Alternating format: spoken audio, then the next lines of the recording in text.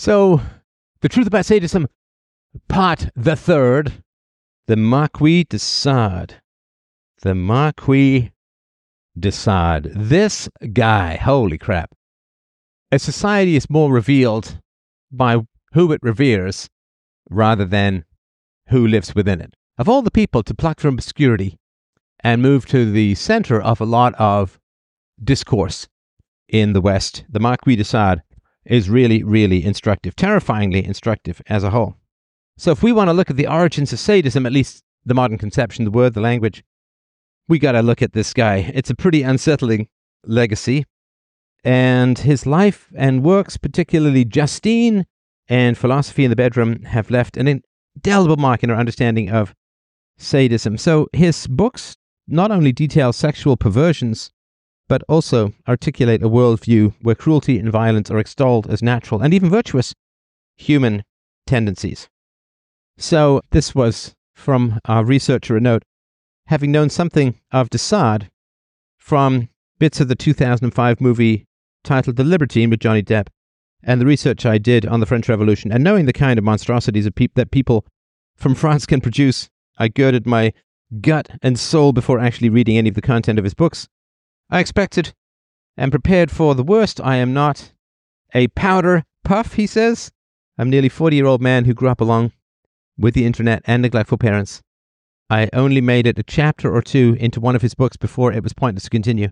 If you're curious, it's as bad as it gets. Whatever you can imagine, it's worse. It's utter malevolence and evil, ninth circle of hell demonic. It's awfully written, not just mad ramblings, but that makes the malevolent content all the worse. This was someone who could summon his reason, whatever, of man makes him great and exceptional from animals, whatever it was that God breathed into that, and bend it towards supporting the interests of evil. And the language and the content is pretty horrendous, so just be aware. Maybe don't play this with kids around, or whatever, right? Just be aware. And also, the researcher points out, he says, anecdotally, I'll add that during this research I came across a 1975 Italian movie, Sello, or 120 Days of Sodom, loosely based on one of de Sade's novels. It's broken up into 4 parts. The Antiferno, the Circle of Manias, the Circle of Shit, and the Circle of Blood. It is similar to Dante's Inferno, with layer after layer of descending into a deeper and deeper hell. It's really appalling. And for a modern version of de Sade's work, I've talked about this movie before. It is a movie that has haunted my brain and is a world that is terrifying to explore, strangely compelling in its malevolence and nihilism. The movie is, of course, Marlon Brando's The Last Tango in Paris, written by and directed by an avowed Marxist and full of hell itself. So, let's talk about the life of Marquis de Sade.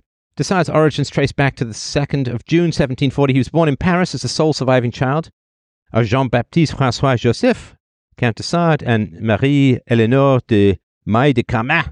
The Sade family held the lineage in provincial nobility dating back to the 13th century, and Sade's bloodline connected him to the French monarchy through his mother. And he wrote, born in Paris, in the bosom of luxury and plenty, I believed from the time I could reason that nature and fortune had joined together to heap their gifts upon me. I believed it because people were foolish enough to tell me so. And this ridiculous prejudice made me haughty, despotic, and angry. It seemed that everything must give in to me, that the whole world would flatter my whims, and that it was up to me alone to conceive and satisfy them, right? So look at this. Well, first of all, of course, among the aristocracy, there's a lot of inbreeding, not exactly great for stability. And in order for there to be a ruling aristocracy, you have to pamper the vanity and feelings of superiority of the aristocrats. The haughtiness, you can see that in, was it Drago, the blonde kid in Harry Potter? You can see, I saw this, of course, in the British boarding schools, this haughtiness, this feeling of superiority, this feeling of contempt for the lower or lesser orders. So, the ruling classes, by definition, are sadistic. And how do you create that sadism? How do you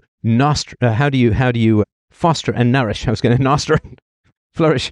How do you nourish and foster this sense of cruelty, this willingness or ability to be cruel?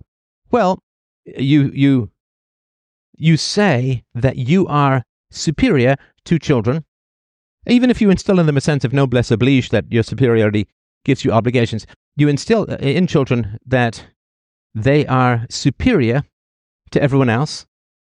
And what happens then, of course, is that superiority, which can't be sustained often in reality, must then be sustained through brutality.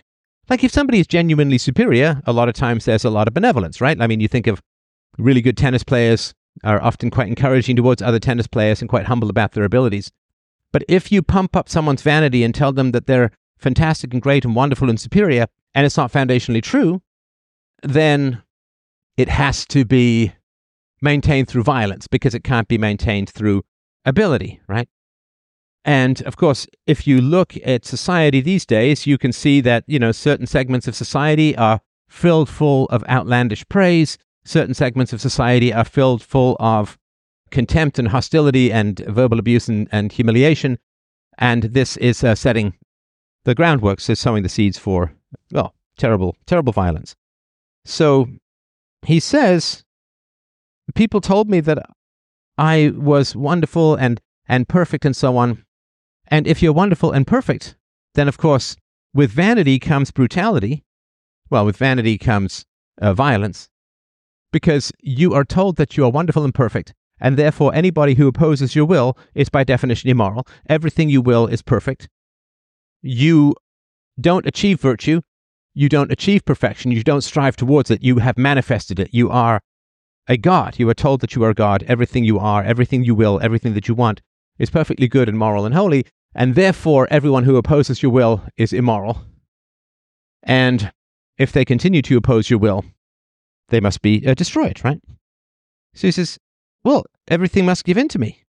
The whole world had to flatter my whims, and that it was up to me alone to conceive and satisfy them. So, unearned superiority. You see it in race, you see it in class, you see it in religion. This is unearned superiority. You're superior, you're best, everyone exists to serve you. Well, that creates narcissism, and with the narcissism comes sadism.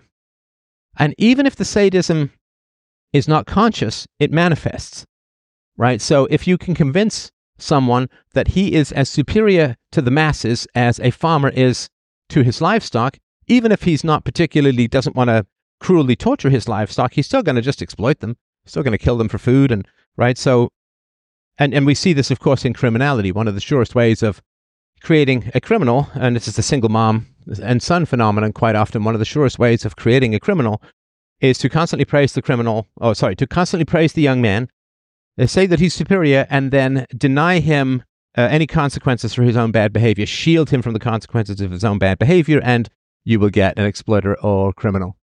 De Sade's father, a captain of dragoons, undertook diplomatic missions to various countries such as the Russian Empire and Britain. De Sade's mother served as a lady-in-waiting to a princess, and during his early years he resided in their lavish home. In his infancy, Sade was described as spoiled, demanding, and prone to violent outbursts. In 1744, he was sent to live with his grandmother in Avignon, possibly due to a quarrel with the prince's son. So here's an example. At the tender age of 4, during a playdate with a 6 or 7-year-old prince from the royal family, young de Sade became obsessed with a toy belonging to the other boy. Suddenly, without warning, he launched a vicious attack on the prince. He kicked, beat, scratched, pulled hair, and relentlessly struck the prince's face. It required the intervention of several grown adults to separate the shrieking de Sade from the other child. So, yeah, that's, of course, what happens. If you are indulged, if you are not empathized with, but rather praised, then you are set up to an unstable height. And that unstable vain height must be sustained through relentless attacks. And also, of course, you become addicted to praise. Right? So if you tell someone, oh, you're fantastic just for existing, you're wonderful just for breathing, well, that's completely false, obviously. You have to earn these things. Then what happens is you lose the motive power of your own mind because you become addicted to other people's definitions of you rather than you yourself. You know, like if you're extremely overweight and so on, and then you don't want to lose weight or whatever, people tell you you look fantastic and fabulous and wonderful no matter what, then you become addicted not to objective facts, or you don't subjugate yourself to objective facts, but you become addicted to other people's descriptions of you, right? So if someone can convince you that you are a good person for, say, serving the king and attacking his enemies, then you become dependent upon that definition. You become enslaved by the people who define you against reality, against objective facts, against objective truth. So praising people is a sort of lariat. It is a sort of noose. It is a sort of net by which you capture people. It's really important to understand that excessive praise is a form of manipulation. It is a form of enslavement. Because if you can reorient people's perspectives to descriptions rather than facts, right? And you'll see, of course, people who criticize me, they never actually include any facts, really, right? I mean, or if they are, they're extremely one-sided, right? There's never any balance. So they're trying to get people to believe not me or sort of rounded truth about me, but their own description. And once you can get people to be addicted to your words, then you can control them. It's a form of blackmail in a sense. So I'll define you as the good, and you're not actually good. I'll define you as the good. I'll define you as being good, as doing good, as being right. But then, you see, if you displease me, I will withdraw that definition and ascribe you as bad, right? It really is a form of blackmail because you create a false sense of self-esteem through your language. And then what happens is people get addicted to your praise, but being addicted to your praise, they are also then become desperately dependent upon that praise and fear, really more than anything, more than death itself, they fear the withdrawal of that praise. And in particular, they fear criticism. They fear criticism. If you unjustly praise someone, they're dependent upon your positive language, like they would become dependent on a drug, and then they feel both the absence of that drug and the withdrawal, right? So if you can get people dependent on your praise, you control them, because now, or then, they become also dependent upon your criticism, right? That they get a false sense of positivity from your praise, therefore they will get a desperate, terrifying sense of catastrophe from your criticism. I mean, it really is just getting people addicted to a drug, right? And once you can get them addicted to a drug, then you control them if you are in control of that drug. That's what the media does, right? They'll praise you with always the threat of damning you afterwards. So a year after young de Sade attacked this other boy, he was placed under the guardianship of his paternal uncle, the Abbé de Sade, a priest known for his libertine lifestyle. During his stay at his uncle's chateau, de Sade first started to grasp the notions of sex. His uncle, a priest known as an abbé, disregarded the customary vow of celibacy. Women frequented the chateau as if it were a factory, and the abbé engaged in fleeting encounters with them. De Sade took note. I'm reading this like the who is the Somalian singer Sade? Quite the opposite. It is, well, I guess in both cases, it is no ordinary love.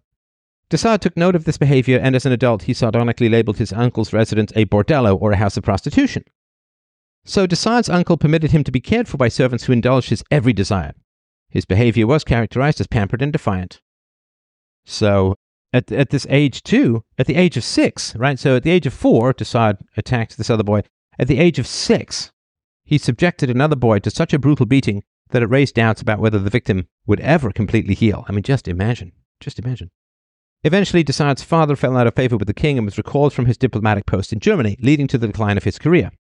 Right? So again, praise always has within it the threat of punishment. Right? Praise has it. Excessive praise has also within it always the threat of punishment. It becomes a carrot and a stick used to control people because you don't have any of your own identity and you don't develop your own judgment of yourself. Therefore, your conscience becomes externalized and the giant levers of agony are in the hands of other people, of sophists who praise and punish based upon political power. So eventually de Sade's mother left his father to enter a Carmelite convent in Paris. Now, of course, we can imagine what horrendous, probably horrendous sexual practices de Sade's father inflicted upon his wife, that the only refuge she could take, she would be so repelled then by sexual activity that she would enter a convent and forego men and sexuality, physical contact in that way at all. When de Sade, the young de Sade, reached the age of 10, his uncle decided he had endured enough of his nephew's behavior. So he arranged for de Sade to return to Paris for education at a Jesuit institution. During his time there, de Sade consistently acted out and faced frequent disciplinary actions, notably involving the use of flagellation, right, beating often on the bare buttocks, as a means to deter misbehavior. And this, of course, I experienced as a boy as well. So this experience later became a fixation for him. Biographers hold differing views on whether de Sade endured corporal punishment and sexual abuse at school and how these experiences may have shaped his sexual development. During summer vacations, de Sade stayed with Madame de Raymond, a former lover of his father, at the Château de Longueville in the Champagne region. Not champagne, real pain. It was there that he encountered Madame de Saint-Germain, whom de Sade held deep affection for throughout his life. Well, this is what people say. This kind of violent monster is really not capable of deep affection, but he might have some brutal sentimental attachment. Historians often characterize both women as mother figures in de Sade's life. Ah, yes, the Freudian explanation, which explains nothing. Freud is a Mobius strip circle of nothingness, right? If something is present, it confirms Freud's theory. If it's absent, well, it's there just repressed. If the opposite is present, well, it's just a reaction formation, and therefore, there's no disproof possible in Freudian intellectual architecture. Therefore, it's a cult, not a science, certainly not a philosophy. In 1754, de Sade entered a military academy and eventually attained the rank of sub-lieutenant, sub-lieutenant by 1759. However, he consistently declined to cultivate relationships with his superiors and was known for his gambling and womanizing, much to his father's dismay. So de Sade's father also engaged in negotiations with a bourgeois family of noble status for his son's marriage to their eldest daughter. Of course, the Count regarded his son, de Sade, as a financial liability and overall general headache. Now, and this is other people's language, we're just going to clarify it. Meanwhile, de Sade had fallen in, quote, love with a nobleman's daughter, but faced rejection. Well, because he was evil and crazed. Well, I shouldn't say crazed. He was calculating. And they say he'd fallen in love, as if a monster like this is ever capable of love. Maybe a ferocious, demonic, needy, codependent attachment, but not love, of course. So the woman that he had fallen in this attachment to rejected him, and, of course, in his rage, he threatened to accuse her of transmitting venereal disease to the next young man she courted. And that, of course, is beyond brutal and horrendous. Now, due to his proclamation that he would only marry for love, de Sade resisted the arranged marriage with the bourgeois daughter, but both families ended up pushing ahead with the marriage contract, and 2 days later the wedding ceremony was conducted. And I don't think anybody knows exactly how this was achieved, but over his resistance to this and his threatening of the other woman, the marriage occurred. Now, de Sade was initially pleased with his new bride. De Sade wrote to his uncle expressing his admiration. However, 2 years later, he confided to the abbé that his wife appeared, quote, too cold and too devout.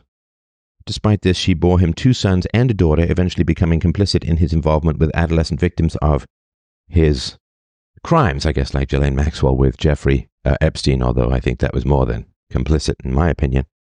So it's wild, of course, that he corrupted this woman. She must have recoiled and then eventually was broken down, or maybe she had a secret sadistic side herself. There weren't many options for her being married to such a man, but this stuff was just horrendous. Just horrendous. So, upon his wife's arrival at the castle in Lacoste, de Sade began a very public affair with her younger sister. His reputation was tainted by sexual involvements with both prostitutes and castle employees of either sex, while also facing allegations of blasphemy. A significant scandal unfolded when he was accused of abusing and imprisoning a woman he had solicited for sexual services, and de Sade was arrested and incarcerated, but was soon released. So, pretty horrendous stuff. The details are 4 months after his wedding, de Sade was accused of blasphemy and incitement to sacrilege, which were capital offenses. He had rented a property in Paris, which he used for sexual encounters. On 18th October 1763, I know it's just funny because people say Sade I'm going to say de Sade. It's just what people know him better as. On 18th October 1763, de Sade hired a prostitute named Jean Testard. Testard stated to the police that de Sade had locked her in a bedroom before asking whether she believed in God. When she said that she did, de Sade said there was no God and shouted obscenities concerning Jesus and the Virgin Mary. De Sade then masturbated with a chalice and crucifix while shouting obscenities and blasphemies. He asked her to beat him with a cane and an iron scourge, which had been heated by fire, but she refused. De Sade then threatened her with pistols and a sword, telling her that he would kill her if she didn't trample on a crucifix and exclaim obscene blasphemies. She reluctantly complied. She spent the night with de Sade, who read her irreligious poetry. He asked her for sodomy, anal sex, of course, another capital offense, but she refused. The following morning, Testard, I like how they say he asked her. Like, he didn't ask her. He's imprisoned. The following morning, Testard reported de Sade to the authorities. On 29th October, following a police investigation, de Sade was arrested on the personal orders of the king and jailed in Vincennes prison. De Sade wrote several contrite letters to the authorities in which he expressed remorse and asked to see a priest. After de Sade's father begged Louis XV for clemency, the king ordered de Sade's release on the 13th of November. So this, of course, is kind of Epstein vibes, right? Although we don't know exactly how old the prostitute was. In 1764, he inherited the title of Royal Lieutenant General for specific provinces, primarily an honorary position. De Sade's wealth, obtained through marriage, facilitated a scandalous lifestyle that eventually surpassed the accepted boundaries of libertine behavior for nobles of the era. Meanwhile, his father contemplated joining a monastery.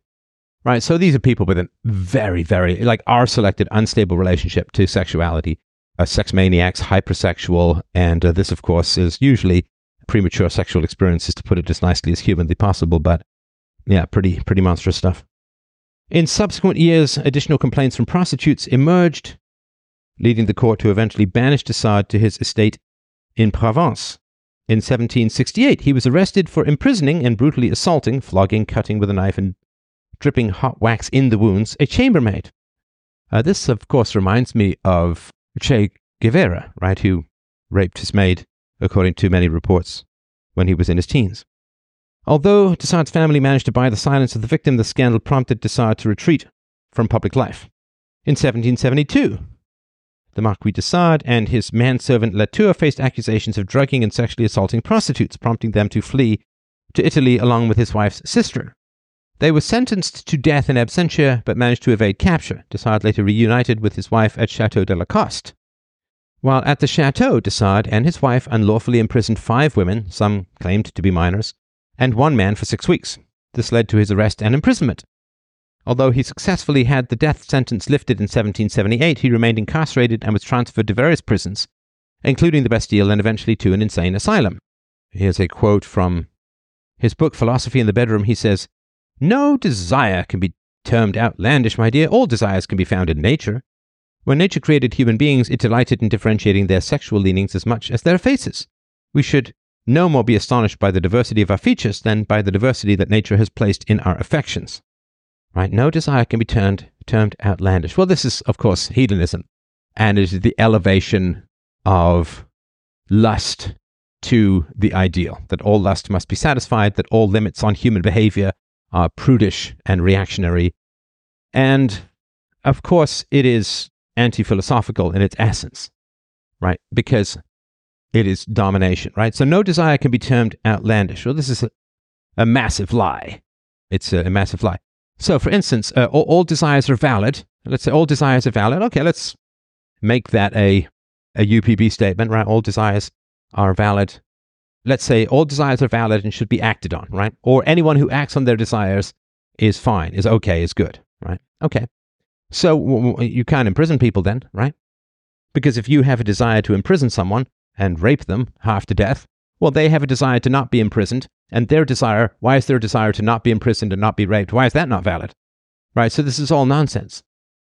This is all obvious nonsense. No desire can be termed outlandish. All desires can be found in nature. Yeah, so you've got to exercise all your desires. Okay, fine. So then you can't use violence against people. You can't imprison them. You can't rape them. You can't kidnap them. You can't slash them with knives and then drip hot wax into their wounds because they don't want that. And their desires are being subjugated to your desires. So it's self-serving bullshit. Horrendous self-serving bullshit, and blindingly obvious, of course. In 1790, after his divorce, de Sade began a relationship with an actress in Paris. He got involved in politics during the French Revolution, serving in the National Convention and writing controversial pamphlets. He even gained a position in public office, joining the National Convention as part of the radical far-left faction. He authored several provocative political pamphlets, but his aristocratic background made him susceptible to the government scrutiny, and in 1791 he was imprisoned for criticizing Robespierre. Now, this is wild. It's absolutely wild and mind-blowing, and I'm sort of in a unique position to sort of talk about this, because after he, blasphemed horribly, which, you could defend in sort of free speech principles, but certainly was a capital offense at the time, after he kidnapped, imprisoned, raped, tortured, mutilated people, he's like, yeah, he's welcome in politics. In fact, the only issue that anyone had with him was not that he had done all these horrendous things and, half murdered people and kidnapped and tortured, imprisoned them, right? And the detail of slashing open their bodies and then dripping hot wax into the wounds. You can't even imagine just how absolutely appalling and monstrous and evil this is. He's still welcome in. He's welcome in leftist politics. Yeah, no problem. Yeah, no problem. So yeah, totally welcome in leftist politics, but eventually in 1791 he was imprisoned for criticizing Robespierre. Yes, you see, no particular problem. You can kidnap, imprison, torture, mutilate prostitutes and men, but whatever you do, don't criticize Robespierre. See, that's a bridge too far, man. That's beyond the pale. It's so horrendous. So eventually he was released, and after his release he returned to writing sexually explicit and violent fiction. He published the novels Justine in 1791 and Juliet in 1796, anonymously. These works stirred controversy, with Justine portraying the story of a prostitute subjected to rape, orgies, and torture in her pursuit of virtue, while Juliet followed the tale of Justine's sister, a nymphomaniac and murderer who embraced a life devoid of virtue. Both novels criticized theology and the Catholic Church. In 1801, Napoleon Bonaparte ordered the arrest of the anonymous author. Oh, but by the by, the family's Castle Lacoste, which really sounds like something out of a Dungeons and Dragons book. During the French Revolution, the castle was vandalized and largely destroyed. The construction materials were eventually sold off. In year 4 of the Republic, in 1796, remember they came up with their own calendar, due to crippling debts, the castle and its estate was sold to Ravère, a deputy of Vaucluse. Ravère was later deported to French Guiana. He died in 1798, so that's what happened to their property. In 1801, de Sade was arrested and incarcerated again. Within a few months, he faced accusations of seducing young inmates, leading to his declaration as insane in 1803.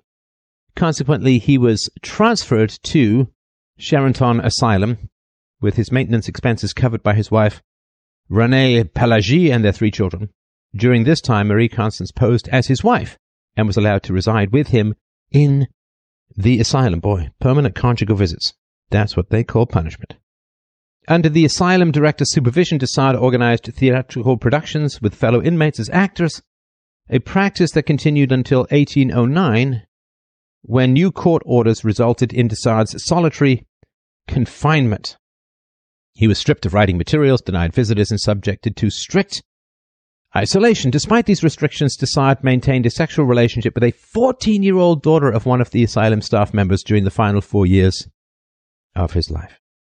On December 2nd, 1814, the Marquis de Sade passed away in his cell at Charenton, and he was interred in the asylum's cemetery. After he died, his son burned all of his unpublished writings. However, numerous works, including novels, essays, and plays, remain accessible to contemporary scholars. So that is a dismal life. And for a hedonist, he had a lot of stuff that really wasn't very hedonistic at all, to put it mildly, and we'll get into how badly he ended up, or how much time he spent in jail. So the people often forget this. Oh, he's a libertine, he's a hedonist. Well, he was pretty bad at it. But let's deal a little bit with how the hell did he get away with all this crazy stuff, right? Of course, he came from an aristocratic family, provided him a certain level of protection and privilege. His noble status often allowed him greater leeway than a commoner would have received in similar circumstances. the more things change, the more they stay the same. Of course, we know this now. If you're connected to people in power, you can do just about anything and get away with it. Whereas, it's like the law for my enemies and clemency for my friends. That's the way that politics works, particularly on the left, of course, as a whole. So his family, and particularly his mother-in-law, played a significant role in his life. So initially they protected him by hiding his actions, paying people off, or having him declared insane to avoid scandal. However, later on they turned against him and were instrumental in having him imprisoned. Of course, the changing political climate in France played a big role in his life. During the French Revolution, attitudes towards traditional authority and morality were, to put it as nicely as possible, in flux. At times, this chaos provided de Sade the opportunities to gain his freedom as traditional power structures were upended. Like a lot of habitual criminals, de Sade was very adept at navigating the legal and institutional frameworks of his time. He spent, of course, many years in various prisons and asylums, often obtaining temporary releases or transfers due to his manipulation of legal loopholes and his influential connection. Some of his contemporaries, and of course many later figures, defended de Sade's work on the grounds of its literary and artistic value, separating his provocative writings from his personal life, which of course is complete nonsense because his personal life was research for the violence, viciousness, and ugliness of his novels. Now, of course, there were people who said, "Oh, I disagree with his actions and his writings. That's terrible." But other people were like, No, he's a symbol of defiance against traditional morality and authority. He's libertine, he's authentic, he's, blah, blah, blah, right? And we'll sort of get into why this divide occurred.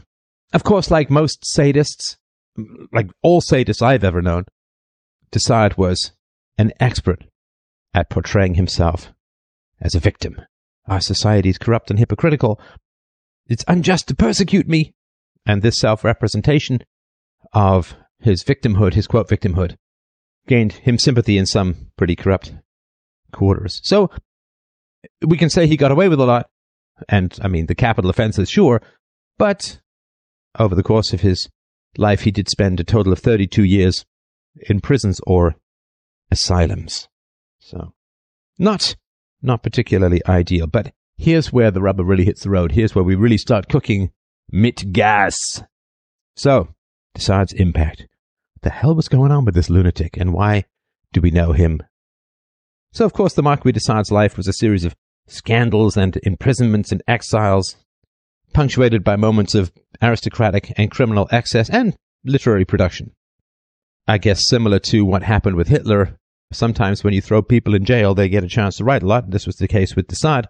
His most infamous works were written during his incarcerations. In Justine, for example, he narrates the story of a woman subjected to relentless abuse and exploitation, using her plight to argue against the principles of virtue and justice. In his book Philosophy in the Bedroom, he goes further, presenting a dialogue that aggressively promotes a philosophy of libertinism unrestrained by moral boundaries or societal norms. But, again, it's not libertinism because it's not universal. If we make the case that pleasure should be satisfied, you should pursue your own happiness. If we universalize that, then you can't be a sadist, right? Because if it's good to pursue and achieve one's pleasures, well, the people he kidnapped and tortured didn't want to be kidnapped and tortured, which we know because some of them ran immediately to the police for justice. Good luck. But it can't be universalized. Sadism is, by its very nature, relies upon the opposition of your victim to your sadistic impulses, right? People don't want to be kidnapped. They don't want to be tortured. They don't want to have their flesh cut open and hot wax dripped into their wounds. Of course, right? So it's not libertinism. The pursuit of pleasure. It can't be universalized. It can't be a philosophy. It can be a selfish manifestation of brutal impulses, not a philosophy.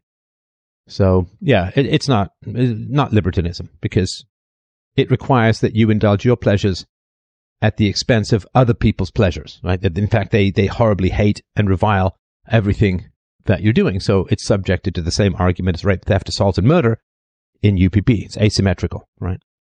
So, yeah, it's not a pleasure-based philosophy because it requires violating the pleasures and, in fact, inflicting unwanted horrors on others. So they don't get to pursue their pleasures because you're pursuing yours. So it's not UPP. So, in the assertion from his book Philosophy in the Bedroom, he writes, "Cruelty is the first sentiment nature injects in us all."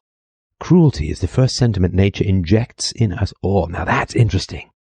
The word injects. The word injects. That to me is a straight up dog whistle for sexual abuse. Straight up. Injects, right? That is forcible intrusion into the body. This, of course, would not be associated with vaccines. At the time, not a lot of vaccinated injections in the 18th century. So we're talking about sexual abuse. Injects is oral or anal rape of some kind, right? So cruelty is the first sentiment nature injects in us all. No, just in your crazy, evil, literally ungodly family. Oof, it's just brutal. So de Sade argues that destructive actions such as an infant breaking toys or biting are natural precursors to reason. This perspective not only grossly misinterprets human nature but also dangerously normalizes extreme aggression. Furthermore, de Sade presents sexual violence as a domain primarily of the masculine, asserting, and I quote, "The debility to which nature condemned women incontestably proves that the design is for man." Right, so women are smaller and weaker, therefore can be preyed upon, therefore all of that, right? Okay, so here's the part. I mean, I find all of this stuff very interesting, but here's the part that's going to blow your mind. The social and historical context of de Sade's writing. So his works emerged during a period of significant upheaval and change, the Enlightenment and the French Revolution.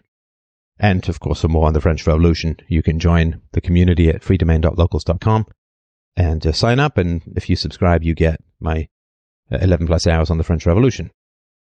So, scientific revolution, Enlightenment, French Revolution, marked by a questioning of traditional values and institutions, including the church and the monarchy. However, rather than championing the Enlightenment ideals of reason, liberty, and progress, de Sade took a path of extreme libertinism and nihilism. And again, libertinism is a word that is used, but it is not a philosophy. It's just selfish brutalizing of others. Sadistic. It's not a philosophy. It can't be universalized. His writings can be seen as a perverse counter-enlightenment where rationality and freedom are twisted into justifications for barbarity. De Sade's philosophy, I mean, obviously it's grossly disturbing. You can't just dismiss it as mere fantasy or the ramblings of a deranged mind. It had great influence. His works reflect a deep cynicism about human nature and the social order, challenging the very foundations of morality and ethics. They force us to confront the potential for cruelty and depravity within humanity, a realization that arguably is even more relevant today than it was in his time. So, what the hell was going on? What the literal hell was going on? Well, I'll tell you. We really are still processing the effects of the scientific revolution.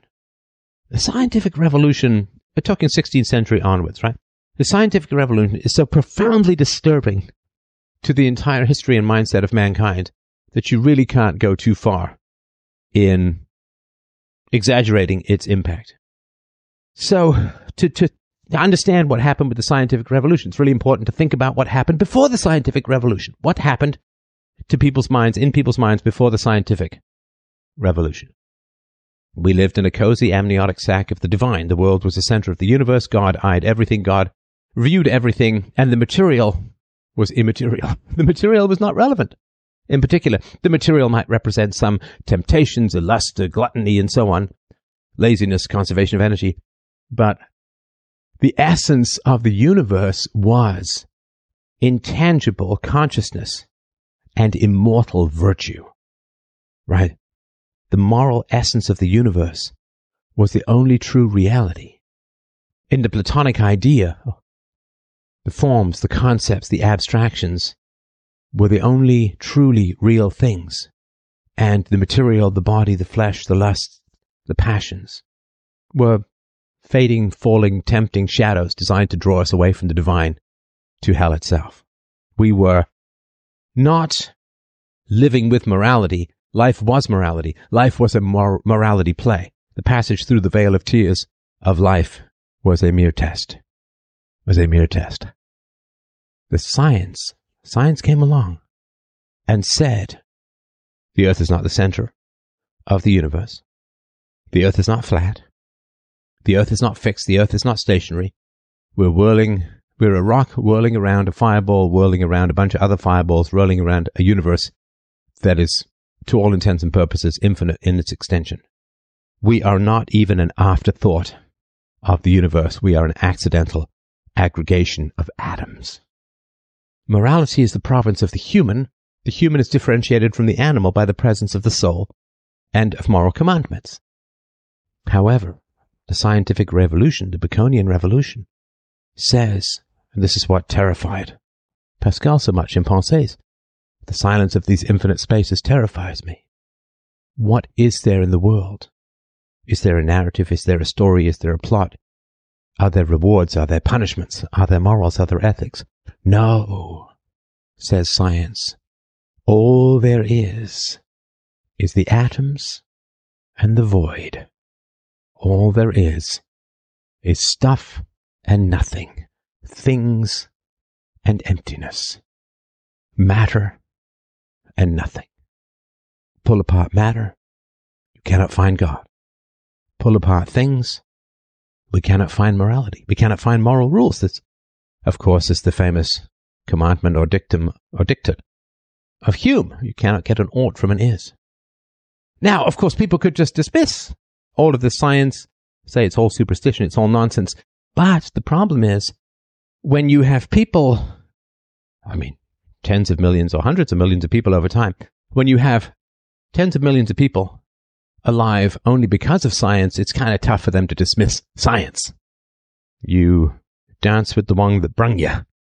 And, of course, we think about the scientific revolution in terms of astronomy and maybe a little bit of magnetism and some atomic theories, although it was Democritus in The Nature of Things back in the ancient world who talked about that stuff to begin with, but there was more thoughts along these kinds of lines. And that's not the scientific revolution that matters. That's a bunch of abstract intellectuals battling with high-level priests about spinning balls in space. No. The scientific revolution that matters, and I wrote about this in my novel Just Poor, the scientific revolution that matters is the one that produced 10 to 20 times the amount of food. Right? The agricultural scientific revolution. The science of the soil was the real scientific revolution. And it was the first one. Because you can't have an urban intelligentsia without excess food production. And you can't have excess food production without the science of the soil. Tens of millions of people lived because for the first time in human history there was enough food without rampant slavery and conquering. And so people didn't starve to death, and they also had enough energy to survive illness often. And so Jesus said the poor will always be with us. And relying on religion, relying on the church, did not really produce much extra food.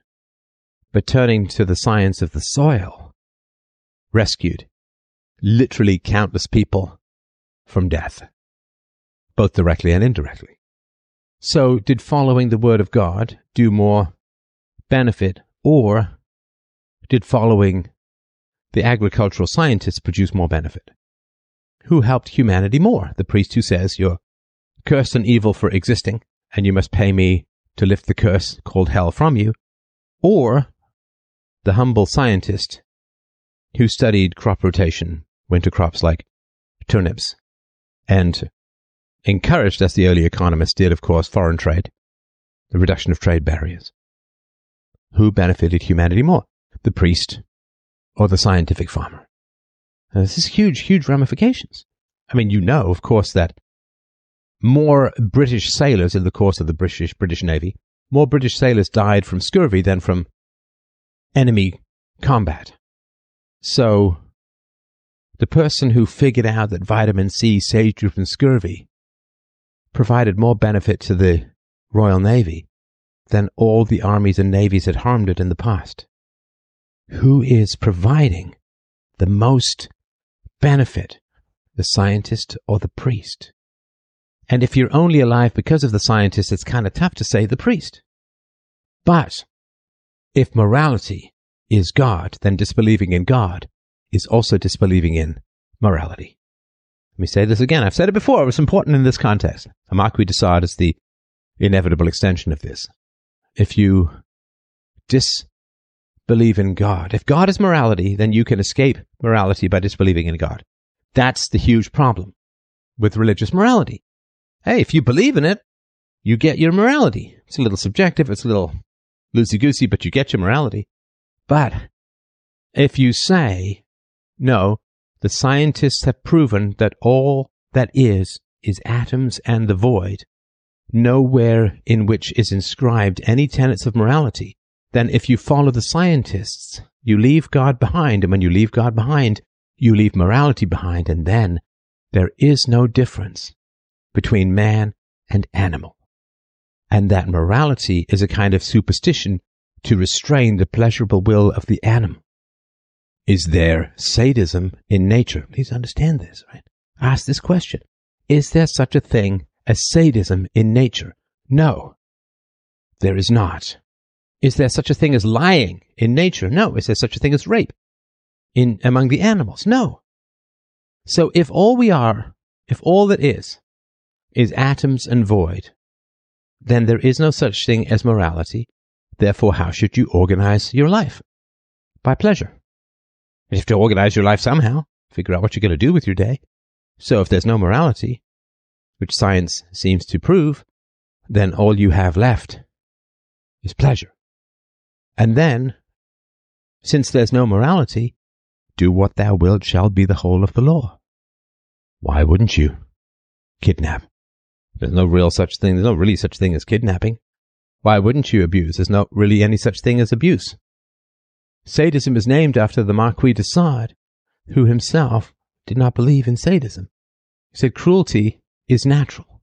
It is the first law of nature, is cruelty. And of course, if you look at animals and you see them tearing each other apart and raping each other and attacking each other, and hyenas stealing from lions and dolphins and ducks, raping wantonly, you say, well, no, the pursuit of pleasure. And all of the dictates of morality come down to, imagine I want to start my philosophy show way back in the day, like 18 years ago. I want to start my philosophy show. And someone says to me, my invisible friend doesn't want you to. My invisible friend disapproves of you starting a philosophy show. Well, what would I say? Oh, that's interesting, I suppose. Okay. So your invisible friend doesn't... Oh, my invisible friend does like me starting a philosophy show. So I'm here, my invisible friend, either I don't believe in him or I'll just make up my own. So for the secularists, for the materialists, for the science addicts, and the descent to the cunning animal advocates, thou shalt not, through the commands of religiosity, equate to my imaginary friend doesn't approve. But if I don't believe in your imaginary friend, what do I care about his approval? It's all made up. It's all nonsense. It's all silly. Why would I not do what I want, just like the animals do? So it's really the agricultural revolution that is one of the dominoes that results in somebody like the Marquis de Sade. And leftists are atomists. Rightists are spiritualists. They are soul. Right? We are differentiated because of the soul. The soul yearns for virtue. Virtue is commanded by God. We are distinct from the animals. We have moral responsibility. Whereas leftists come out of the scientific and biological revolutions and say, who has benefited mankind more? All the priests in the known universe, or the guy who figured out how to produce winter crops? And of course, the big challenge has been, if science is correct and all that exists are the atoms and the void, where does morality come from? Well, the answer can't be religion. Because if you then don't believe in religion, and it can't be proved beyond the shadow of a doubt, requires faith. If morality requires faith, then simply disbelieving in it erases it from your mind. It doesn't erase it from reality. You still have a conscience and so on, but it erases it from your mind, and then you have permission to do whatever. Why? Because nature doesn't need permission. Nature does not require permission. Nature is a war of all against all, and you win by whatever means necessary. All is fair in reproduction and resource acquisition. All is fair in love and war. If morality comes from invisible beings and you don't believe in those invisible beings, you don't believe in morality, do what you will. Shall be the whole of the law. So the left evolves out of the scientific revolution. And the left is adrift in a sea of cunning animalism because it doesn't accept morality. Morality is the opinion of your imaginary friend. There's no such thing as lying. There's no such thing as kidnapping. There is only indulging in your pleasures because that's fun and enjoyable, or denying your pleasures because you believe in the dictates of imaginary friends. Morality is superstition. And if you don't believe in the curse called evil, then it doesn't exist for you. Of course, the rush should have always been to find a substitute for morality for those who don't accept the existence of God. That's UPB, right? That's universally preferable behavior, is the proof of morality without requiring a belief in God. It accords with most religious instructions against theft, rape, assault, and murder. But it proves these things. So just to sort of reiterate, where does the Marquis de Sade come from? Well, agricultural revolution produces excess food, produces urban intelligentsia who then explore science. Science leads people away from God, which causes them to no longer believe in morality, which then uncorks any restraint to the animal pleasures and desires, takes away empathy. Nature does not run on empathy. Nature runs on exploitation, so to speak, and cruelty. The Marquis de Sade is the inevitable consequence of empty animalistic secularism that denies universal moral standards, views them as superstition. I mean, if it could be proven to you, it's not true, but let's just take a thought experiment here. If it could be proven to you that if you could find a way to disbelieve in gravity, you could actually fly without danger. That if you genuinely, you know what they always say, just believe and you can fly, magic, Tinkerbell, Peter Pan. If you could will yourself to disbelieve in gravity, you would no longer be subject to gravity. Wouldn't you view as vaguely foolish everybody who still staggered and walked around rather than flew? If you could be convinced that if you disbelieved in aging, you would no longer age, wouldn't you view as foolish all of those who continued to age? If you believed that if you accepted that you had $1 million, you would have $1 million, wouldn't you view everyone who remained poor as foolish and unwise? It's the same thing with morality. If you believe that rejecting morality eliminates morality, then it would be the same as rejecting physical limitations as surmounting physical limitations. If I believe I have a full head of hair, then I have a full head of hair. You could say it's magical thinking, but of course this morality is tightly bound into the divine, then disbelieving in the divine is disbelieving in morality, and then it opens up the gates of hell to do whatever the hell you want. Why wouldn't you? You're an animal. Does the hyena say, well, technically we didn't chase and catch and kill that zebra, so it's really the lion's property. We should leave it be. It doesn't say that. If they can get it, they will get it. If you can capture and torture and kill, and you want to capture and torture and kill, why wouldn't you? It's what animals do. It's what animals do. Science strips away God, strips away morality, and you end up with some very cunning and very dangerous animals with no sense of self-restraint that destroy everything and often everyone around them. Highly dangerous mindset, and UPB, of course, is designed to rescue us from this. So, I hope you will check out the book if you haven't already. It's available at freedomain.com/books. I hope that you will check out freedomain.locals.com. Join a great community. You get access to my examinations of the French Revolution, StephBot AI, History of Philosophers series, lots and lots of great stuff up there. A whackload of premium podcasts with their own search engine and sort engine that's just like the one at fdrpodcast.com, but points at the premium podcast. Really, really great stuff. freedomain.com/donate. I really look forward to your feedback. Thank you so much for listening to this ear conversation. I find it just fascinating stuff to delve into. I hope that you do too. I'll see you next time in part 4. Take care. Bye.